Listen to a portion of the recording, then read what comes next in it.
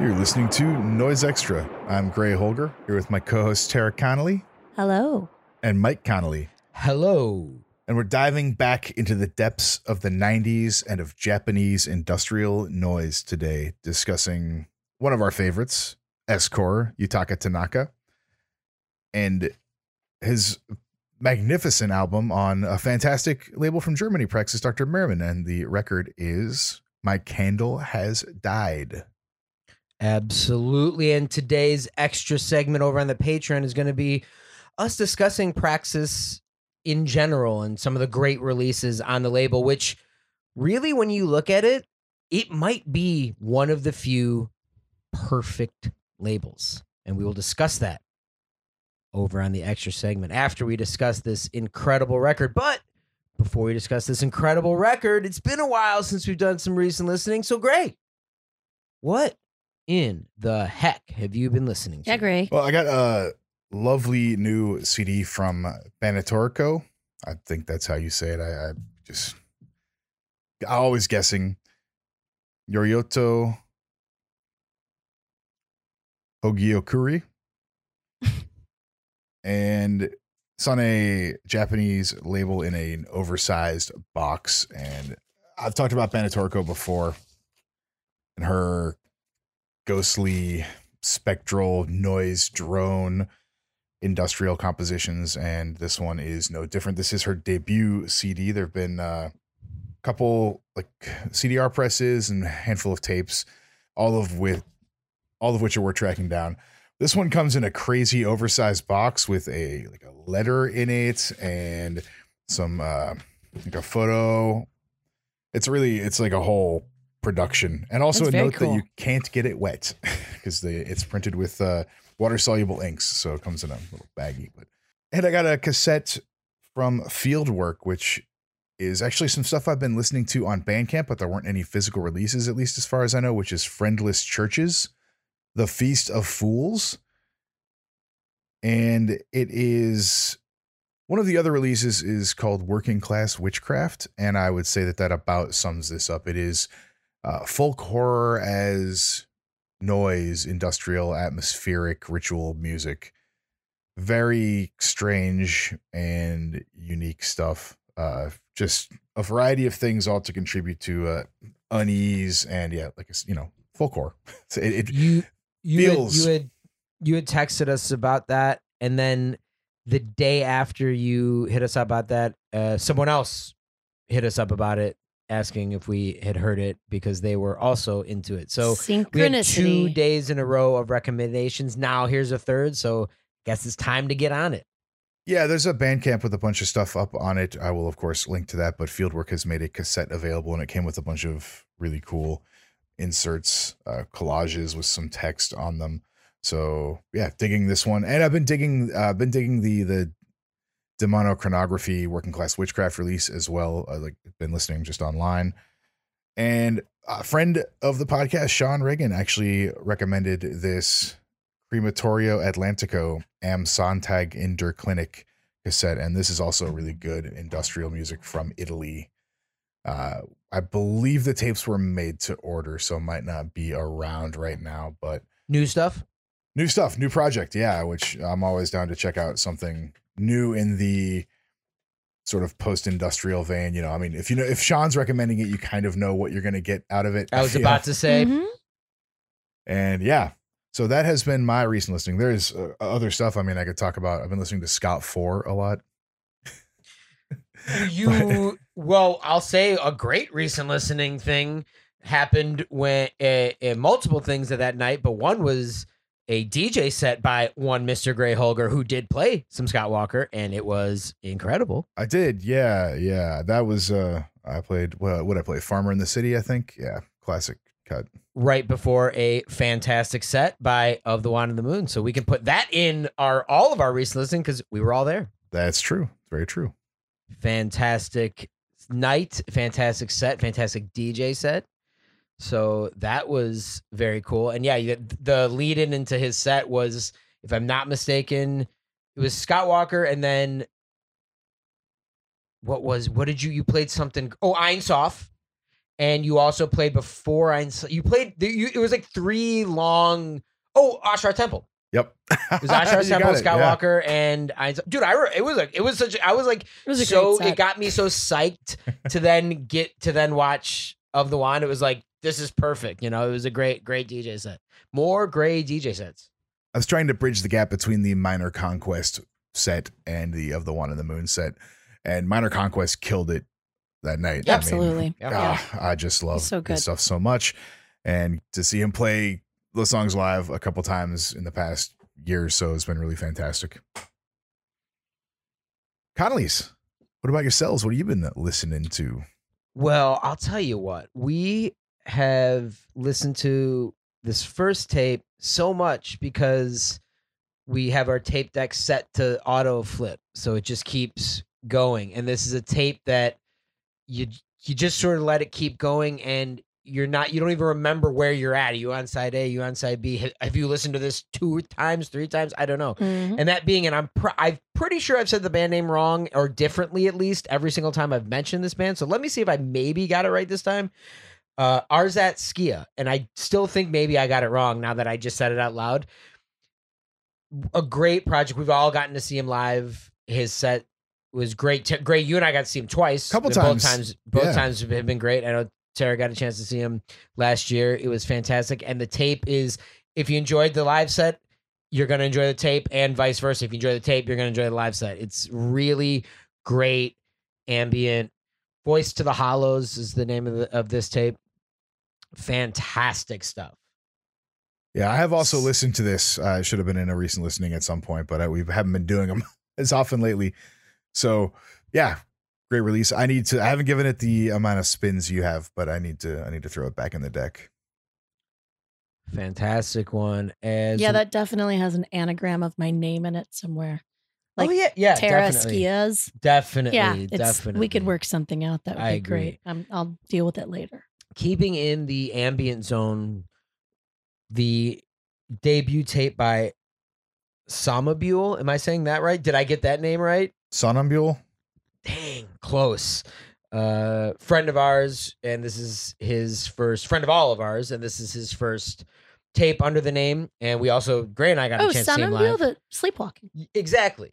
Ambulation. There you go. This is his first release, and highly recommend checking it out. I don't know if the tapes are still around. I've been encouraging him to make it available so people can hear it. But it's a great one. Just simply called One on his Feral Heart label. So very cool to check out if you're in the ambient zone. Both those tapes would be perfect ways just to set the zone in your living quarters. And on the flip side of all that, you want to get things harsh, you want to get things nasty, you want to keep it in the 90s. How about check out some Blister Pack? Nice. How about check out Swing Brothers Swing?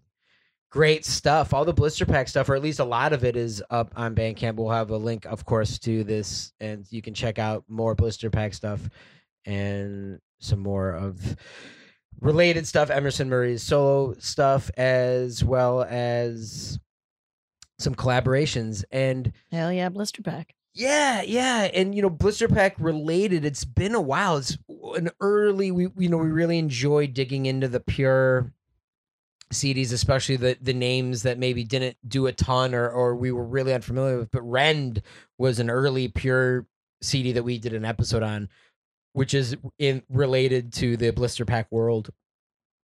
So really, really cool stuff. Really cool glimpse into the 90s. Blister Pack, great. I always thought that name was so great. Great name, and yeah, the Mother Savage tape, Trini's Wad, is an absolute classic and should be listened to. Yeah, I think I got Swing Brothers Swing off Bandcamp way back in when it went up, or in the Bandcamp heyday. So have to give that another listen too. Heck yeah! So some ambient, some harshness, and fitting, because now we're going to talk about something that sits somewhere in the middle of these things, and that being Escort. My Candle Has Died from 1995. But first, a word from our sponsor. Now available on Oxen Records, Incapacitance, Oxenman's Uneasiness, CD. Newest studio recordings from arguably the most important group in noise history, pushing the boundaries of their enduring style. NBDY, Woods and Wires CD, superior harsh noise cut up from Czech Republic. Title still available. Dressing, From the Body to the Door. Scum, Unsustainable Social Condition, Necessary Downfall. Leah P, Surviving the Familiar. Available at oxenrecords.bigcartel.com. I love this record. Yes. I've loved this record as long as I've had it, which has been, it's been 20 plus years now. I don't remember exactly when or where I got this thing, but I remember at some point I had 2 copies of it. I don't know where that second one has wandered off to now. I kept the one with the better wax on the cover. And yes, this thing is splattered with cheap candle wax, different colors of just cheap. It looks like dollar store candle wax. Must have been fun. Is it scented? No. Can you sniff it? No it scent. has dyed and changed the color of the cover around it. Like it has leached out its color, and it also has tinted and dyed the insert that sits behind it in the packaging. So there's Candle like, wax is dangerous. Yeah. It's not like it doesn't. It's gonna leave a lasting I legacy. ruined my favorite cape with candle wax. Can you believe that? I can, because we definitely have capes, we definitely have candle wax going, and I mean, candles we can't always wear a going. cape without having some candles And, going. I mean, yeah, that's how candle it goes. wax is a dangerous beast. And Well, will if anybody not- needs a tip, I'll help you get it out. Hey, in the extra segment, I'll tell you how to get candle wax out of you're a making velvet that's cape. a lot of promises. Well, We'll see what happens. Pretty much get it out. No We'll see what promises. No happens. promises. Yeah, that's Depends like a on the big- type of wax and the oil content in that wax. There you go. But I mean, Gray, you definitely have to keep this record separate from other records. This is not a record that can be next to something else. It's got to be next to something else with some protection in between. Maybe much like the Richard Ramirez I Keep Myself Inside on Tesco, where you got to keep that somewhere because the lock might warp something. Maybe they could live together. Yeah, you don't want to get stuck. Yeah. well, I actually keep this next to another Praxis Dr. Behrman record. Would that be? Well, you know what? I don't want to know. We're saving the rest of the Praxis talk for the extra segment. So All right, all right. We'll mention that over on the extras. But look, we did Escort Missing Volume 2 years ago at this point, and one of the reasons we picked that one because it was one that was more or less readily available. It's not that hard to get.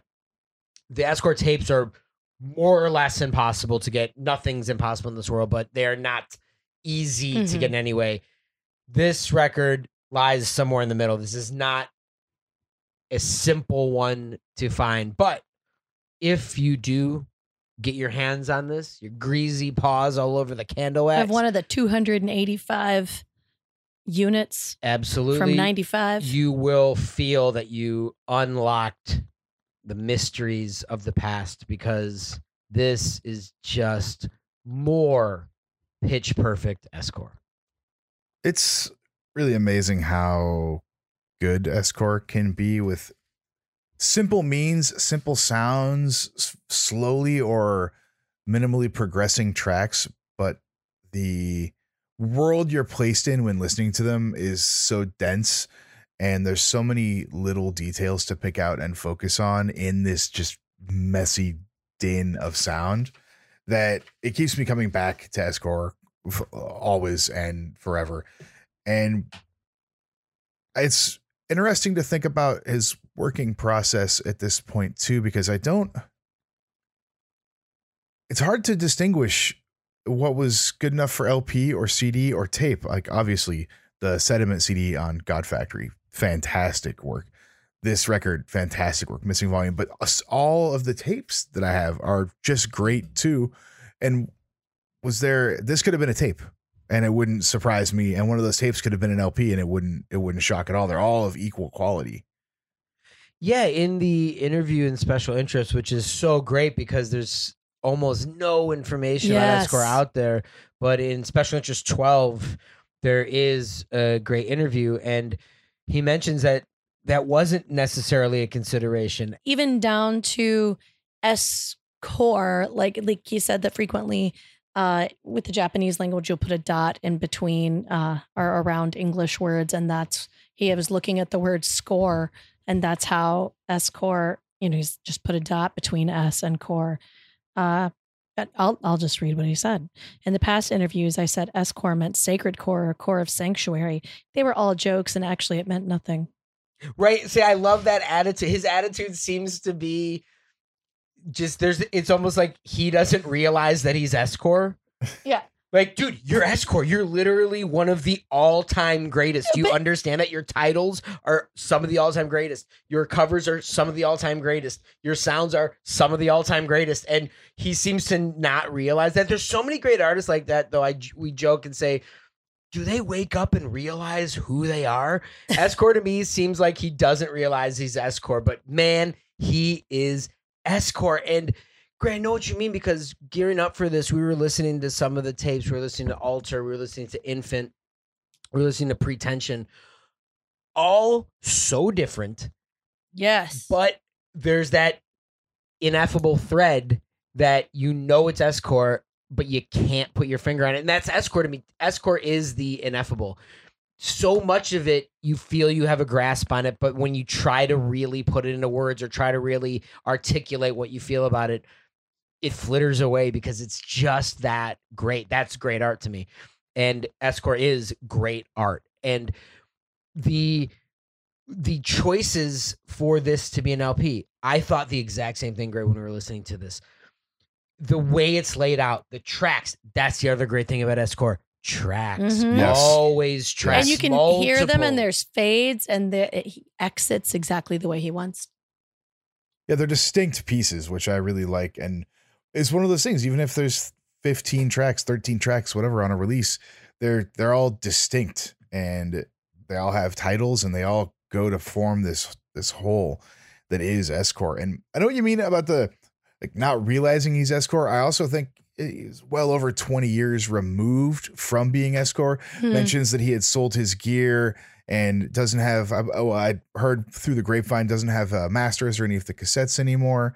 So there's this distance from it. Like, it's easy to say you were just joking about an interview you gave 30 years ago, but maybe it did mean that then. And maybe I don't know. There's also a strange, what feels to me ritual or religious practice within his music. And he talks about being interested in spirituality and Buddhism, and of course using some of that imagery, but the whole of making these things seem to have been very much an exorcism for him, and getting these things out in some way and communicating to us through the sounds.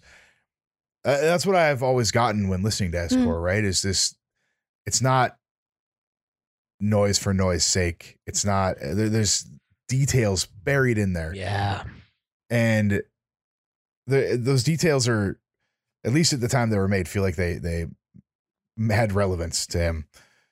Well, if you want to talk about ambiguity, in the interview, he said, I do not know what I did. So I didn't throw away everything, but a long time has passed since I stopped my musical career. So I don't know the whereabouts of my works and master tapes. It's a shame.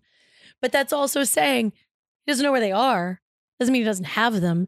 But again, it's like this another layer of this mystery of S-core. It's like we have this one thing to kind of hang on to, and little bits and pieces to follow. Yet at the same time, there's just this shroud of mystery. And I think that he has this, just feel that whatever he does is just absolutely natural to him. Yes. Like any response that he has or explanation for, the way that this project commenced or ended, it just seems very like, well, that was where I was at the time, and that's what needed to be done. The music feels effortless, and I mean that in a respectful way, not in a way of there's no trying. Oh, there's I think certainly tons of effort. Incredible amount of thought, an incredible amount of direction, self-direction put into his stuff. But the way when you're listening to it, it feels that it just exists. And to me, that's magic about great art, great noise. Yeah, it's that where this just exists. And My Candle Has Died just exists. It's that thing where a true master makes their craft seem effortless. Exactly. And we start with ill feeling, which sounds like waves crashing, but from the inside, maybe on some sort of metallic shoreline wreckage. Also sounds like chewing or a washing machine that's slightly off kilter, a murky wash. I cannot tell what's going on this track. I just know that it is miserable. It feels like it's looping, but I don't think we hear bits of loops throughout different pieces in here when they're stripped back, but the main core of the piece fluctuates and changes so much that if it is a loop, there's something else being done to it the entirety of the piece that is keeping it from feeling like it's in one place or doing one thing. And it's disgusting. It's a disgusting, masticated mess that starts this album off.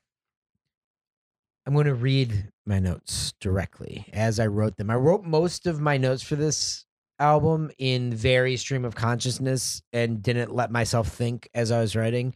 I just wrote, and this is what I wrote for Ill Feeling. Swirling, funneling, falling, shifting, quivering, dusty, particles, sediment, rubbing hands, rubbing paper, rubbing dirt, rubbing ancient rites, rubbing ancient stones.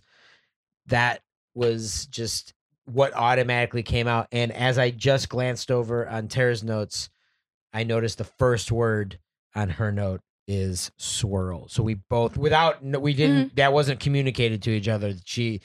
She wrote swirl, I wrote swirling. There's an unmistakable That's swirling. where we were swirling. And Gray, I know what you mean when you said is it maybe loops? Is there loops in there? I almost felt right at the end when things came away that maybe there was an inkling of a loop that maybe had been going. But again, it went away as soon as I had that thought in my head. So I don't know. It's the ineffable. It just flittered away. I hear the particles you're talking about too. I wrote small junk. There's lots of little pieces of something happening and revealing themselves throughout this. And actually at the end, I think I was going with the waves so heavy in my thinking just because of that constant crashing being at the ocean sound but it wasn't that, of course, but then it became some sort of eldritch sea creature thing to me, these big tentacles moving at the end. As things start to peel back a bit and it's revealed a little more, I felt like I could see through the fog and get these just giant, wet, slimy appendages moving around. Oh, I love it. Yeah, I could only think of this like recent documentary I watched about Mongolian yurt building. Like you have to go in the snow and carry all of your wood and build the foundation and build this entire place that you're going to stay in the middle of the snow. But like you're on a rickety sled, you're getting motion sickness, you're just starting to feel ill. There's just so much like anxiety in this task in front of you. And it's just that like repetitive swirling, rattling, all of your possessions rattling. And that's exactly what I was thinking about and listening to this track. I watched that as well. We watched that together. And doesn't it make you think of that? Definitely makes sense to me that you said that. Now I'm picturing that and the ill feeling of the struggle of building that because it seems so monumentous, and then you have to take it down and then start all over like 2 days later. Yeah, 2 days because of the snow and whatnot. So just that repetitiveness of that, maybe the reproduction of it, as we'll see later, but that Sisyphusian element of you do it, and then you have to redo it and redo it and redo it and redo it, and then redo it and redo it and redo it. But that's what this has. It has that ill feeling. And that's that psychological element that's present in S-Core. Yeah. And even he says that he intentionally inserts anxiety inducing sounds either for catharsis or just to go through it. And speaking of anxiety inducing, I'm having a tooth issue. So I am struggling to enunciate, and it is causing me lots and lots of anxiety? I think you're doing great. Anyone who listens to any of our Patreon series may know that Tara had a tooth issue, and she was getting a little bit of that lisp on the recent Home Time and Noise Rumbles. It's but charming now in it's small back. children when they You're doing can't. good. I say you're say doing great. Christmas, but it's, Actually, I say you're doing Let's great. go, well, But thank you. I thought when you brought up anxiety, you were going to bring up String of Beads because, well, I'm just going to go ahead and read my stream of consciousness writing while listening to Your string of Beads. words. My string of words for String of Beads. The air is leaving in the room at a rapid pace. Panic has begun. High-strung beads of sweat.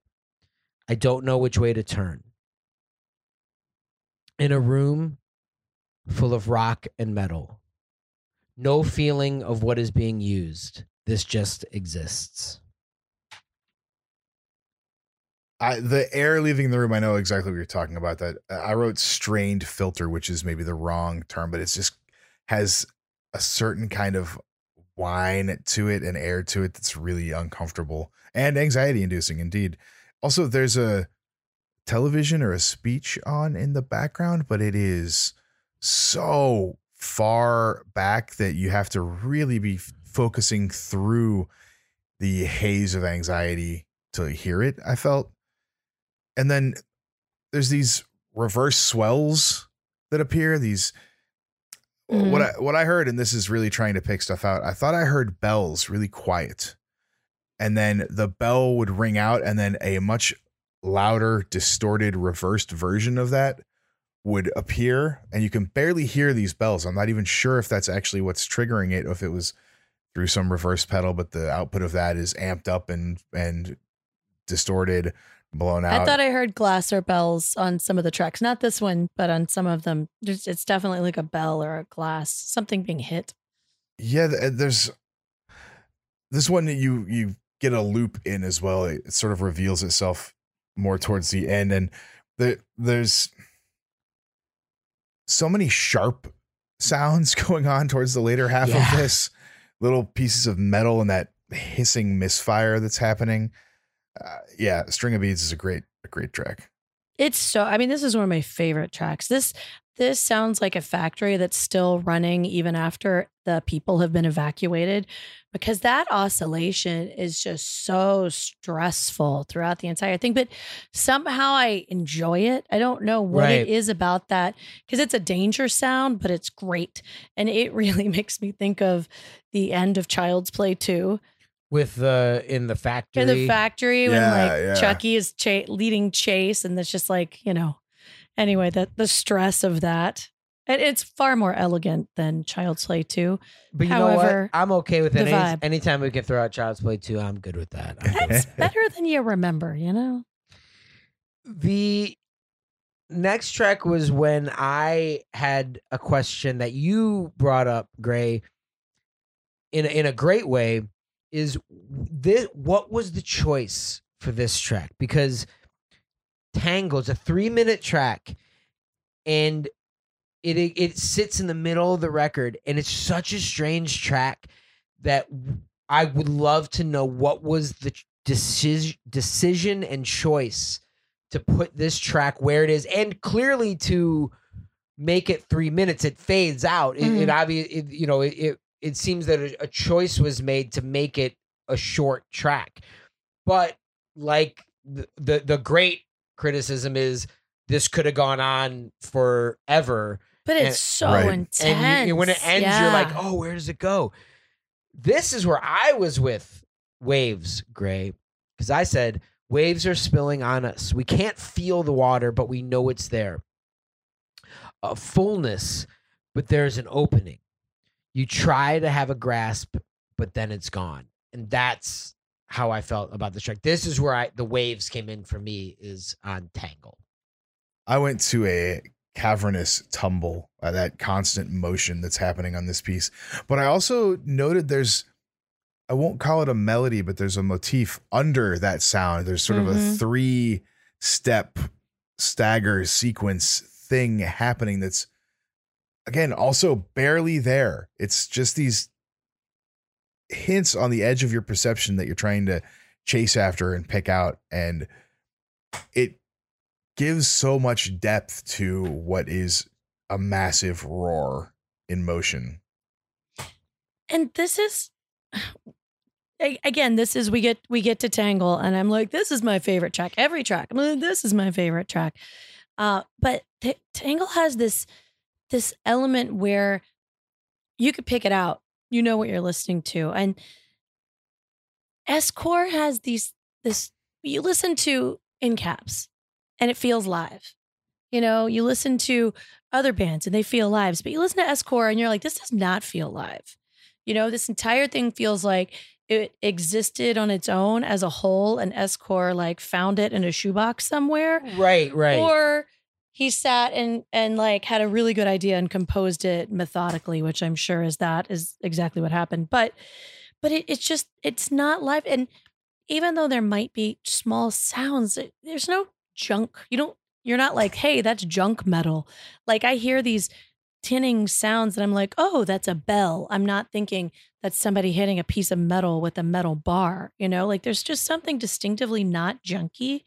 But on this track, and I think we're all going to like caves underwater, because I thought the same thing. I'm like, it's a big sound. Is it a deep sea? Is it a voice coming out of a cave? You know, like a wind blows over a cave and you hear that crazy sound. Or I was even thinking like, this is a troop of baboons yelling and chattering far in the distance, and it's just echoing over a ravine. There's just something unsettling about this track. And I think that's just what I landed on. Like there's something that creates so much space that you feel uncomfortable, and there's so much going on that it's absolutely unnerving because you will not figure it out. Sean said something in the Maria Zerfall episode about Maria Zerfall being tasteful and the tape being very tasteful. Yes. I would have to apply that to S-Core. Right when you were talking about that, I was like, yeah, it's everything is just there's like an elegance to it. Yeah, and you're just like, and it's just ancient, and you're just like, again, it's the inevitable. Like you can't put your exact finger on it. It's just so incredible. And you get to the machines. Tara, you mentioned the machines, Tara. You mentioned them earlier.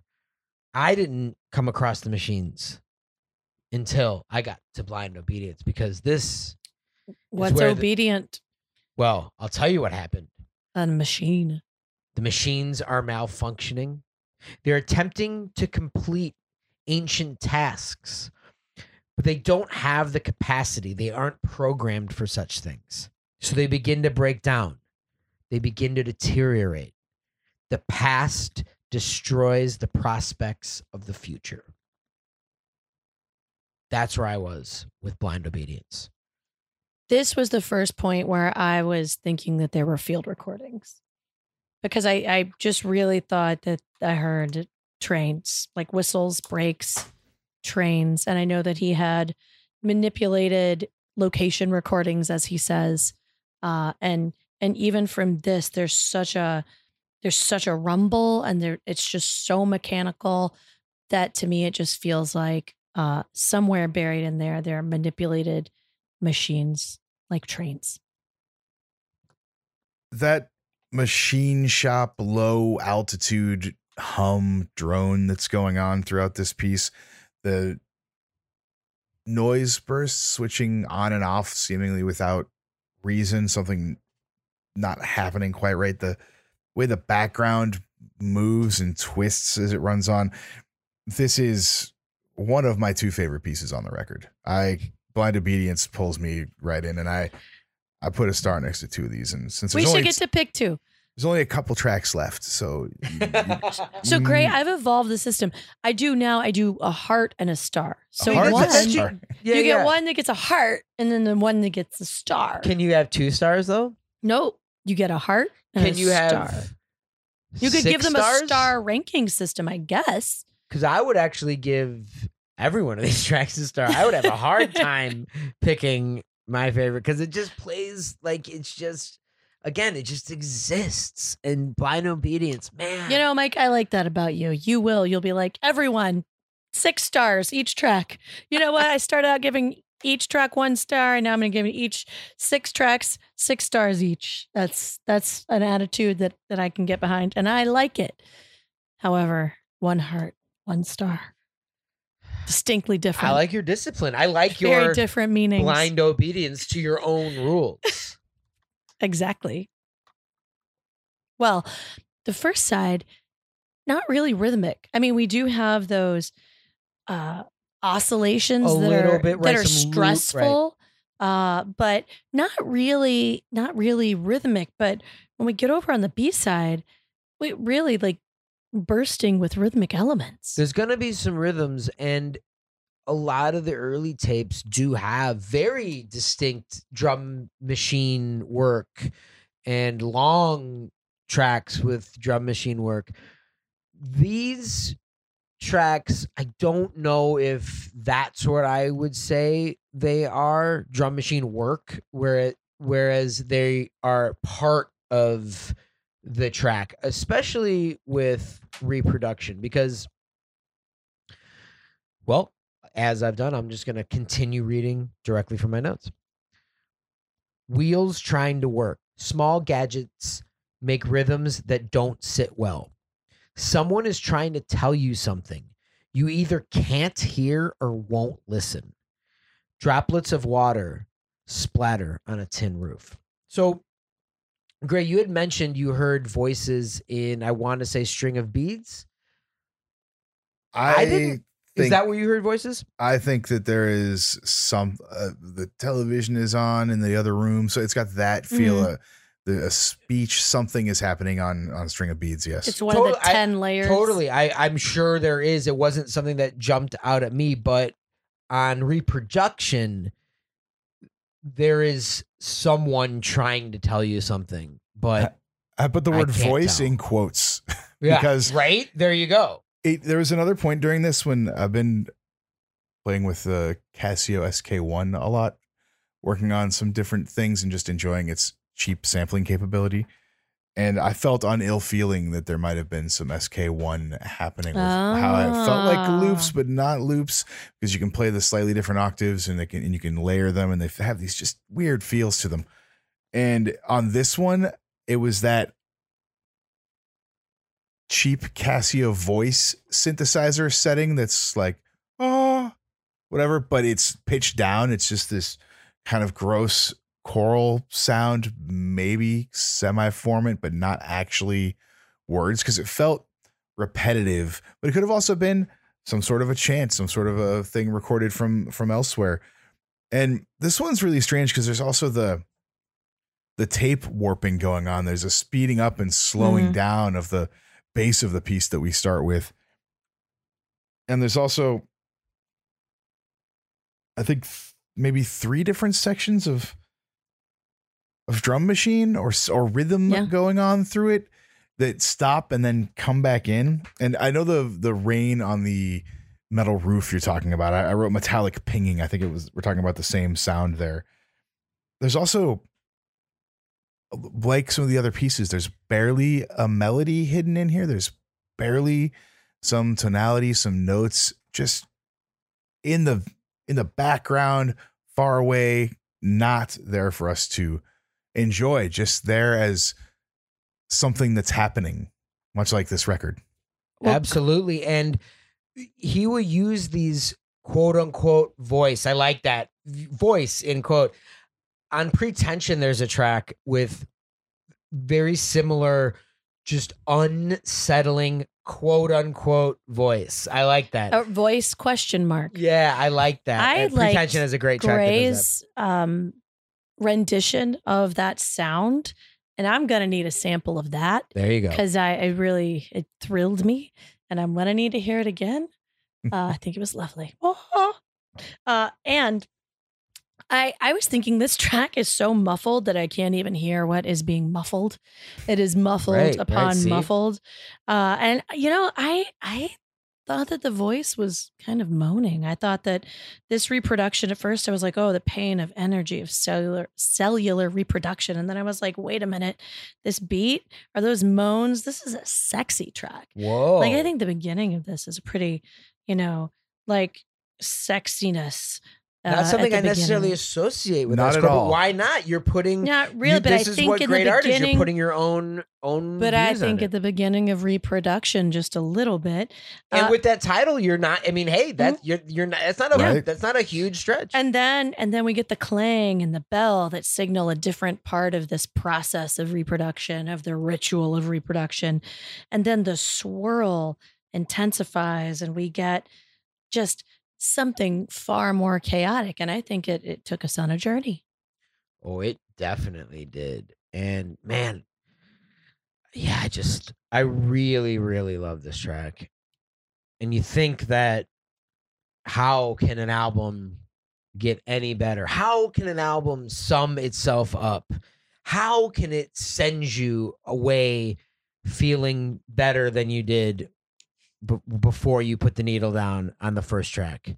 Well, Escort figured out a way because he put the track In Mind as the last track on My Candle Has Died. And I know in mind, on everyone's mind, all of our listeners, they were like, well, what's Gray's other favorite track? There's only one track left. Yeah, it's this one. This is a perfect piece. It is nearly 12 minutes long and starts with that metallic rhythmic element, that metal beat, but there is a krautrock melody buried in there. This is the krautrock banger of the Escort record. It Yeah, makes it's a no minor sense. chord paradise right here. It's just every minor and diminished chord. I progressing. was picturing you listening to this track. I knew when this track, I was like, I'm picturing Gray listening to Yeah. this. I'm picturing your excitement. I knew that this was your track. Because it's an amazing track. This is not like It has those, it wasn't a far stretch for me to guess that. but it uses those space sounds so effectively because they don't seem jarring and out of place. It's like it seems like almost the tractor beam sound. However, it's used in such a way that it feels completely organic. It's just like a large, it's as though, you were being abducted by something that was fully of the earth. I will complete my notes and read all my notes and finish up with this for my notes. A bit of clarity, but only a bit. The dust is still hanging on. Light is making an attempt to seep through. The hammering won't allow it. Hypnotic way to end. Hammering slowly morphs through the track. Or do I just think that? It goes away and leaves us open and staring into the cold wind. That hammering, that rhythm, it's just, you're just in and you're just let this go. And this is the longest track fittingly on the album. And it does change, that hammering. Okay, right, because there's those, you know what I mean? Those moments. Yeah. Like, I'm pretty sure it's different from earlier, but man, I'm just so in the zone, I can't articulate it. Yeah, I wrote strip down and spin down for how this progresses towards the end when things start to peel away. But even then, there's these high ends, this hiss that I wrote tea kettle hiss. It's that same sort of feeling where there's something amiss and you just want to go stop it. But here it works perfectly. There's a constant shifting around that hammering loop. And also, there's no vocals, but if this were the krautrock track, those highs could be some sort of vocal on it where I felt like they were singing. They were the vocal element, but imagined as a different instrument or sound. And that rhythm sort of ends and a new thing begins before, again, this thing just spins down into a dark organ ending or something. I don't know what that sound was. It doesn't sound like a church organ or anything in that realm, but it did have that heavy harmonic content to it that helps wrap it up so wonderfully. This is easily my favorite, although Blind Obedience, a close second. But yeah, the joy I get listening to this one is palpable. This could be a star in Blind Obedience. You can get a heart. There you go. It's a perfect way to end a perfect record on a perfect label. Yeah, and My Candle Has Died, and I think it's a great evocative title to bring all these tracks together. Yes. It's that idea of of darkness. You have so many things that you're going through when you hear that. There was light and now there's darkness. You need the candle. It's not necessarily a safe situation, but then you have the image of a candle, which is comforting. Like there's so many psychological things coming together just to bring all of these things together. Also, for Escor, My Candle Has Died is an unusual title. It's a statement, a sentence.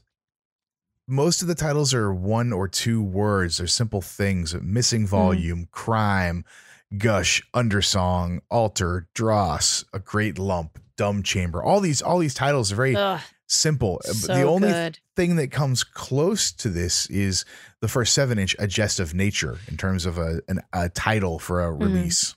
Once in a while he does that, and that's what makes it so powerful. That's what makes My Candle Has Died so powerful. That makes A Jest of Nature so powerful. And then some track titles that have a little more, because part of what is so incredible about Escor are those 1-2 word titles, known phrases, titles that have specific meanings, but then when put all together, it becomes something else.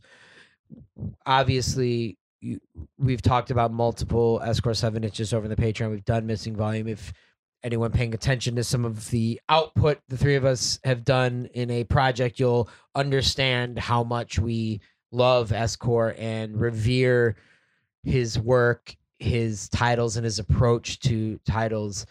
It's something that, as the years go on, it becomes even more powerful, and the tapes become more powerful, and the art becomes more powerful, and the sounds become more powerful. It truly continues to grow, even though he hasn't done anything in 20 years. Maybe that's part of it. Maybe because he hasn't done anything in 20 years, we have the finite work that we can continue to look back on and continue to go over, comb through, think about the titles, look at the cover of Altar, and just get blown away by it, and everything about it, and the way, the layout, the fonts, it just seems, that's the thing. That's what we with the interview, how we say he seems to not realize he's Escor. There's no way that there wasn't so much thought going into the way these tapes look, the way these LPs look, the titles, the way the titles sit, the way the tracks sit. There's no way that there wasn't just incredible artistic intent and thought behind everything Escor's ever done. Well, this is very fitting that it's coming out the day after the spring equinox, because much like the Escort tracks, they're so ephemeral. Like, you think you can grab onto what's happening and then it just kind of melts away, like sugar and water. And much like the entire project itself, it ran the course of its time. Why did he stop? Because it wasn't time to do that anymore. Maybe that is something that Yutaka Tanaka does really well in knowing great boundaries. Like, he didn't play live. He played live. He knew when he needed to stop, and he always made sure that he didn't say too much with his titles and tracks. Absolutely perfect. What a record. What a project. Escor forever. Agreed. And now, over on the Patreon, we're going to discuss the perfect label that this perfect record came out on, Praxis Dr. Behrman. And I got some things to say. Hopefully the Connollys do too. I'd like to hear them. And I'd like to say some things as well. So let's hop on over there. Go listen to Escor forever. You have been listening to Noise Extra. Noise Extra is brought to you by Chondritic Sound, a home to noise artists for over 20 years, by Verdant Weapons, maker of quality contact microphones and noise devices, and by our Patreon supporters. You can find our Patreon at patreon.com/noiseextra, and your support really helps. You can find us on Instagram at Noise Extra, on the web at noiseextra.com, 1 E in those, and on Twitter at Noise Extra, with 3 A's at the end. Thank you for listening to us and to Noise.